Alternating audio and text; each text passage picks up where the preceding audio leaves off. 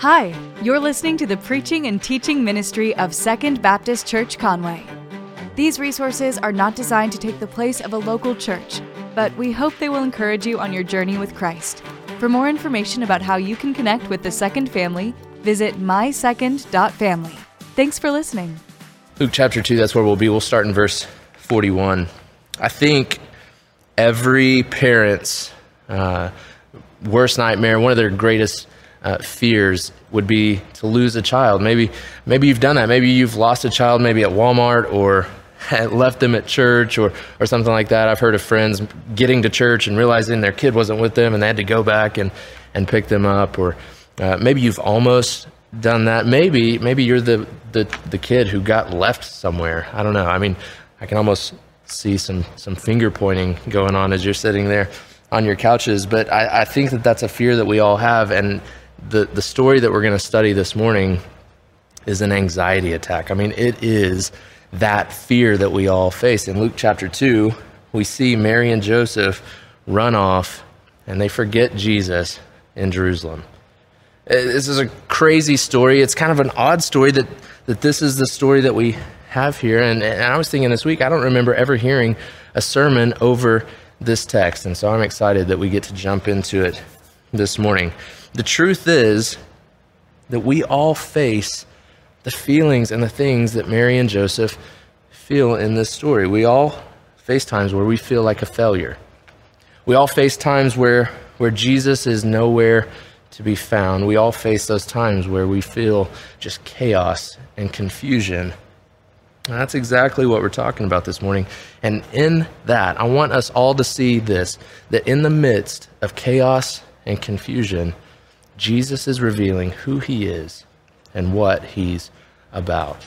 So that's what we're going to look at this morning. So if you have a Bible, go ahead and get it out with me. I have our CSB journaling notebooks here that I'm going to be reading out of. And so if you have one of those, grab a pen or a pencil and circle things, underline, highlight, and let's walk through this. So in verse 41 of chapter 2, it says this. It says, every year his parents traveled to Jerusalem for the Passover festival. Now I'm going to walk through these first few verses and just kind of set some context for us, kind of explain some things that's happening. So in the first verse, every year his parents traveled to Jerusalem for the Passover festival. This tells us that Jesus' parents, Mary and Joseph, were very godly, devout Jewish people. They're traveling every year from Nazareth to go to Jerusalem to go for the Passover festival. We know what the Passover festival is. That's out of the book of Exodus. After the plagues happen, whenever God says that if you spread the blood over your doorpost, that he'll pass over the house and spare the firstborn child in that home, that the homes that don't have the blood, that the firstborn child was killed. We know that story. And then in Deuteronomy 16, it tells them to every year celebrate that because it's a picture of what God would do for us in Jesus and how the blood of Jesus is going to spare us from death. And so they were going to Jerusalem. They were going to celebrate that. So we see that they're godly parents. We see that they're devout Jewish people. You know, this is an interesting story because it's the only story that we get in Scripture from the time Jesus is about 8 days old till the time that he's 30 years old. This is the only story that we get of Jesus as a boy. And so this is the story that we're told. And so the question then is, why is it told to us? I think there's some reasons. And so I want us to keep reading and find out. Verse 42 says, when he was 12 years old, when Jewish boys were 12 years old, it's kind of this special age where in between 12 and 13, it was this apprenticeship time where they were learning to be good Jewish men. At 13, religiously speaking, they were adults at that age. And so he would have gone into this time of apprenticeship with his father where he's learning all kinds of things. So Jesus is 12, and it says in verse 42, they went up according to the custom of the festival. And after those days were over, as they were returning, the boy Jesus stayed behind in Jerusalem, but his parents did not know it. And assuming he was traveling in the traveling party, they went a day's journey.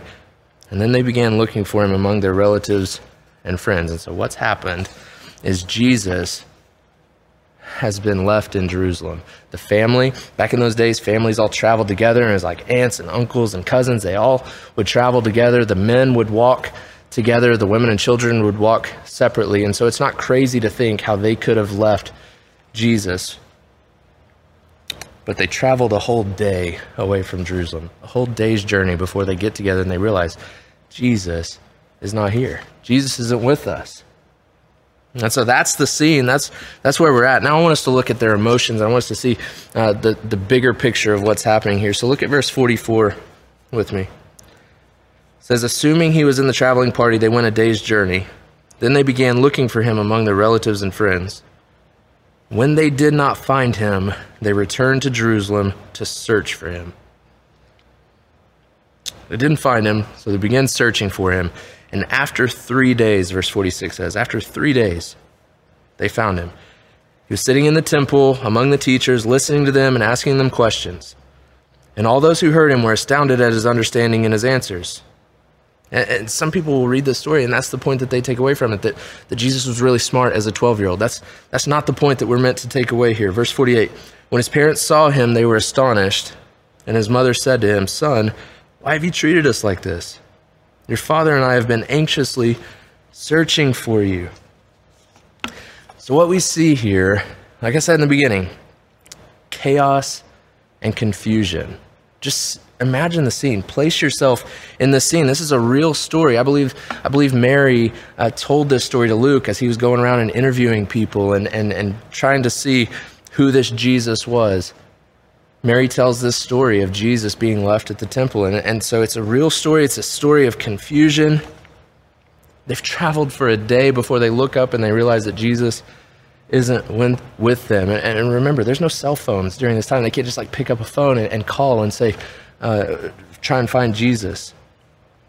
You know, we just had Christmas, and one of my favorite Christmas movies is Home Alone. I don't know if you've seen this movie, but this story reminds me of that movie. There's a scene in Home Alone where the family, they arrive at the airport, they've gotten off the plane, and all the aunts and uncles and cousins and brothers and sisters, they're all there and they're picking up their luggage, and they take Kevin McAllister's bag and they start passing it down the line. Say, give this to Kevin, give this to Kevin. They're all passing it down the line. They get to the very end, and his cousin tries to hand it, but there's no Kevin standing there. And he starts passing it back up the line and saying, Kevin's not here, Kevin's not here, Kevin's not here. Finally he gets to the mom, and there's that famous scene of the mom screaming, Kevin, right, you know?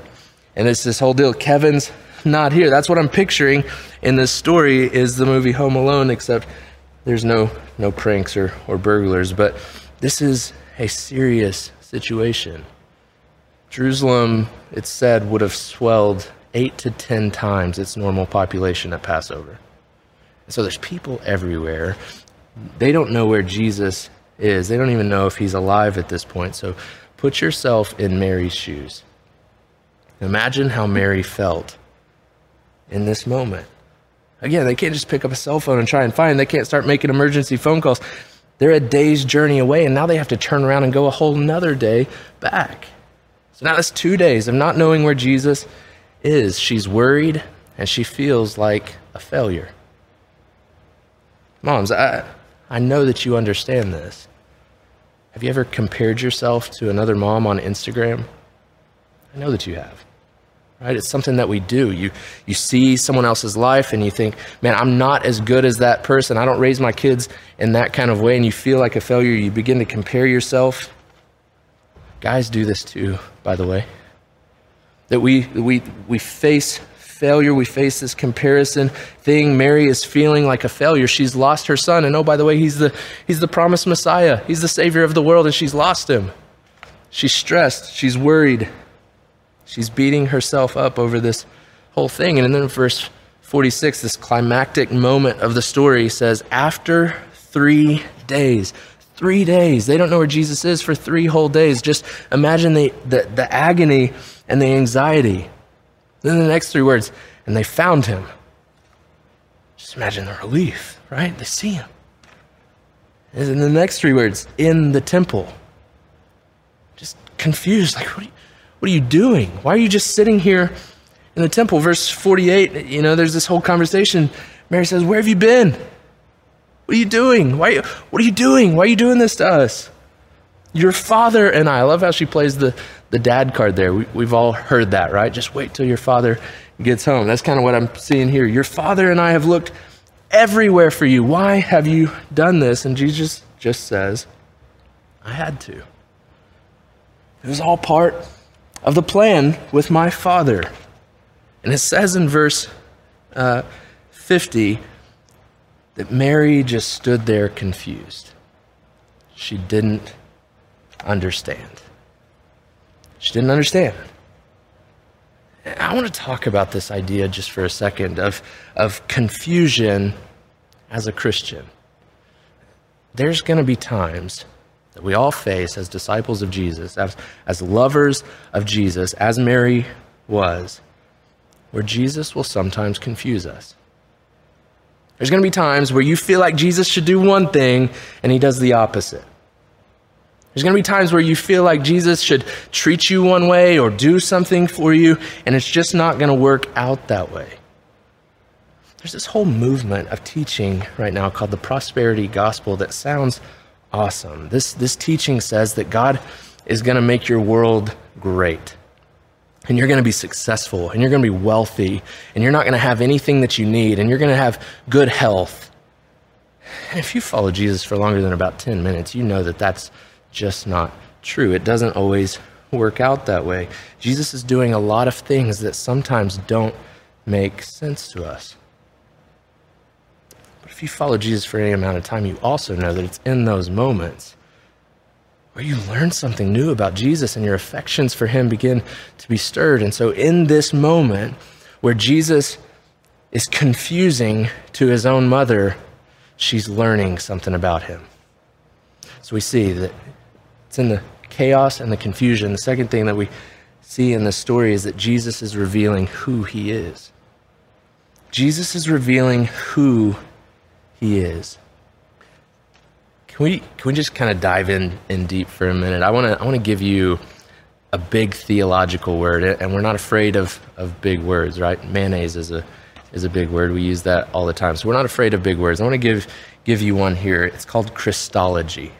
Christology. It's this portion of systematic theology that's the study of Christ. And this story teaches us some important lessons about Jesus. It teaches us that he is both fully human and he's fully God. Both are crucial, both are important for our salvation. So let's look at that.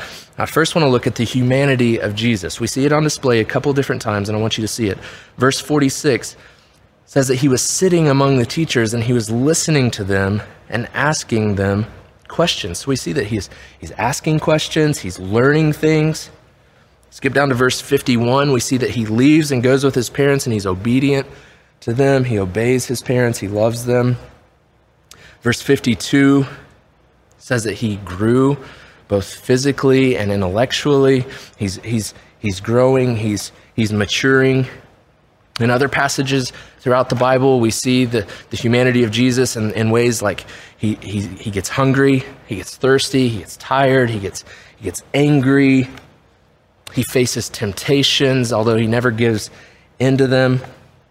Because he is human, it's crucial for our salvation. Because he is human, he can be our sinless substitute that sacrificed for our sin. Because he's human, he can empathize with us. Because he's human, we can look to him as our example for life. And so the humanity of Jesus is crucially important. And this story shows us that, but it also shows us the deity or the God side of Jesus. Look at verse 49. It says, "Why were you searching for me?" He asked them. "Didn't you know that it was necessary for me to be in my Father's house?" And there's this subtle contrast that happens here whenever Mary says, "Your father and I were looking for you." Your father. She's talking about Joseph, and Jesus responds with, "But I'm in my Father's house," talking about God. But the thing about this is nobody addresses God this way. All throughout the Old Testament, nobody did this. Moses didn't refer to God this way. David didn't. Solomon didn't. The prophets, the kings, the common people, nobody referred to God in this way. And so in this story, Jesus is making it known that he is from God. He's different. And so in the midst of chaos and confusion, Jesus is revealing who he is. In this moment, the first recorded words of our Savior, our 12-year-old Jesus is ministering to his parents. He said, I love you and I respect you, but you need to understand who I am. I had to stay here. So he says, it was necessary. I had to stay here. He's saying, Mom, you didn't screw up. You're not a failure. I had to do it. And in this way, he covers her failure. He covers that feeling of failure that she had. And so in the moment of chaos and confusion, Jesus is revealing who he is. And then finally, Jesus is revealing what he's about. What he's about. Look at verse 49. He says, it was necessary. Your translation may say, I must do this, or I had to do this. It was necessary for me to be in my Father's house. Remember, this is the only story of Jesus between birth and 30 years old. So why is Luke telling us this story? I believe everything in here, all the details, I believe they're intentional. We don't have time to get into a lot of them, but one of them I want you to see is this idea of the temple. We're doing this 2-week series called At the Temple. Luke references the temple throughout his books to kind of draw attention to something, which is kind of strange because Luke was a Greek Gentile. So why is he drawing attention to this staple in the Jewish community, this Jewish landmark? But he often uses it to draw in our attention on something that he wants us to see. So there's a few times that he does this in Luke. We've already seen in Luke chapter 1, we saw the birth announcement of John the Baptist given to Zechariah there in the temple. We see Jesus taken to the temple at 8 days old in Luke chapter 2, verse 27. Here in this story of the Passover festival, Jesus is 12 years old. He's in the temple and he says, my Father's house, and this foreshadows the future role the temple will play in Luke. And then you fast forward. There's several other times, but then you fast forward to this crucial moment when Jesus parades into town at the triumphal entry that kind of kicks off Passover week. He leaves from the Mount of Olives. There's all this symbolism going on there as if to say he's putting on this giant declaration to anybody watching to say that the Messiah is here, the King is here. And what does he do? He parades into town and he goes straight to the temple. He puts on this whole spectacle and goes straight to the temple. Even at the crucifixion scene, Luke draws our attention back into the temple whenever he draws our attention to the veil that's in the temple being torn from top to bottom. So here in this story at the Passover, in the temple, 12-year-old Jesus is declaring to the world, to his parents, that he's on a world-changing mission. Simeon, in our study last week in Luke chapter 2, Simeon says that Mary's soul will be pierced. At the end of that story in verses 34 and 35, it says, then Simeon blessed them and told his mother Mary, indeed, this child is destined to cause the fall and rise of many in Israel and to be a sign that will be opposed, and a sword will pierce your own soul. Jesus ministers to his mom here and tries to help her see his ultimate purpose, a purpose that is going to cause her great pain. Because you see, this instance is not the last time that Mary is going to lose her son. This story is not the last time that she'll be hurting and confused as she wanders the streets of Jerusalem on the road to the Temple Mount. This story is not the last time that she's going to search in agony for 3 days for her son. It's all pointing to something. Jesus came for a purpose. To not only cover the failures of his mom as a 12-year-old, but to go to a cross as a 33-year-old man and cover the failures of the world. He came to die. God's son put on skin and bone, and he stepped into this earth, and he lived a perfect and sinless life so that he could die a sacrificial death for you and for me. He rose again after being crucified, proving that he is God, proving that he has power over sin and death forever. And now, Because of that, because of Jesus, you can know God. As Luke draws our attention back into the temple at the crucifixion scene and says that the temple robe tore in two, the veil tore in two from top to bottom, as if God was saying, access is now granted. Because of what Jesus has done, you can have a relationship with God. And so I just want to say that if you don't know him, why not today? Why not start the year 2021 with a relationship with the King of the universe? You're going to see some information there on your screen where you can start a conversation. We would love to introduce you to Jesus.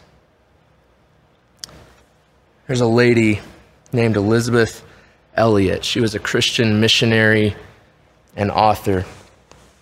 In the 1950s, Elizabeth, her husband Jim, and their 10-month-old daughter Valerie were missionaries in Ecuador. They were there to share the gospel with the Waorani Indian tribe. One morning in January of 1956, Jim and 4 of his missionary buddies, they gathered together and they prayed. They prayed that God would protect them as they went to go share the gospel with the Waorani tribe. And then they set off on their way. As soon as they stepped into the village, the spears began to fly, and Jim and his 4 friends were killed, leaving Elizabeth and her daughter Valerie alone. 1 year later, in 1957, Elizabeth wrote a book. And it's called Through the Gates of Splendor. And in this book, she talks about that situation of walking through this very hard, very difficult, very confusing time of going, God, we've come here to minister to these people. We've come here on mission for you, and now this has happened, and now we're alone. And she writes about that situation here in her book, and she says this. She says, God is God. And if he is God, he is worthy of my worship and my service. I will find rest nowhere but in his will. And that will is infinitely, immeasurably, and unspeakably beyond my largest notions of what he is up to. She said, I will find rest nowhere but in his will, and that will is infinitely, immeasurably, unspeakably beyond my largest notions of what he is up to. She didn't leave Ecuador. She stayed there. She became friends with these 2 other ladies, and in 1958, October of 1958, she began to learn the language of the Waorani tribe, and then in October, she moved into their village with her 3-year-old daughter, Valerie. And she began to share the good news of King Jesus and how salvation is open to anyone and everyone who would believe, even those who killed her husband. She says, God is God, and if he is God, he is worthy of my worship and my service. I will find rest nowhere but in his will, and that will is infinitely, immeasurably, unspeakably beyond my largest notion of what he is up to. And in the midst of the chaos and the confusion, Jesus is revealing who he is and what he's about, and he's about redemption and freedom and life. And even when you don't understand how all the details work together, you can trust him. Thank you for listening to the preaching and teaching ministry of Second Baptist. We hope that we will see you in person this next Sunday. To find more information about service times, location, and ministry offerings, visit mysecond.family. Thank you for listening.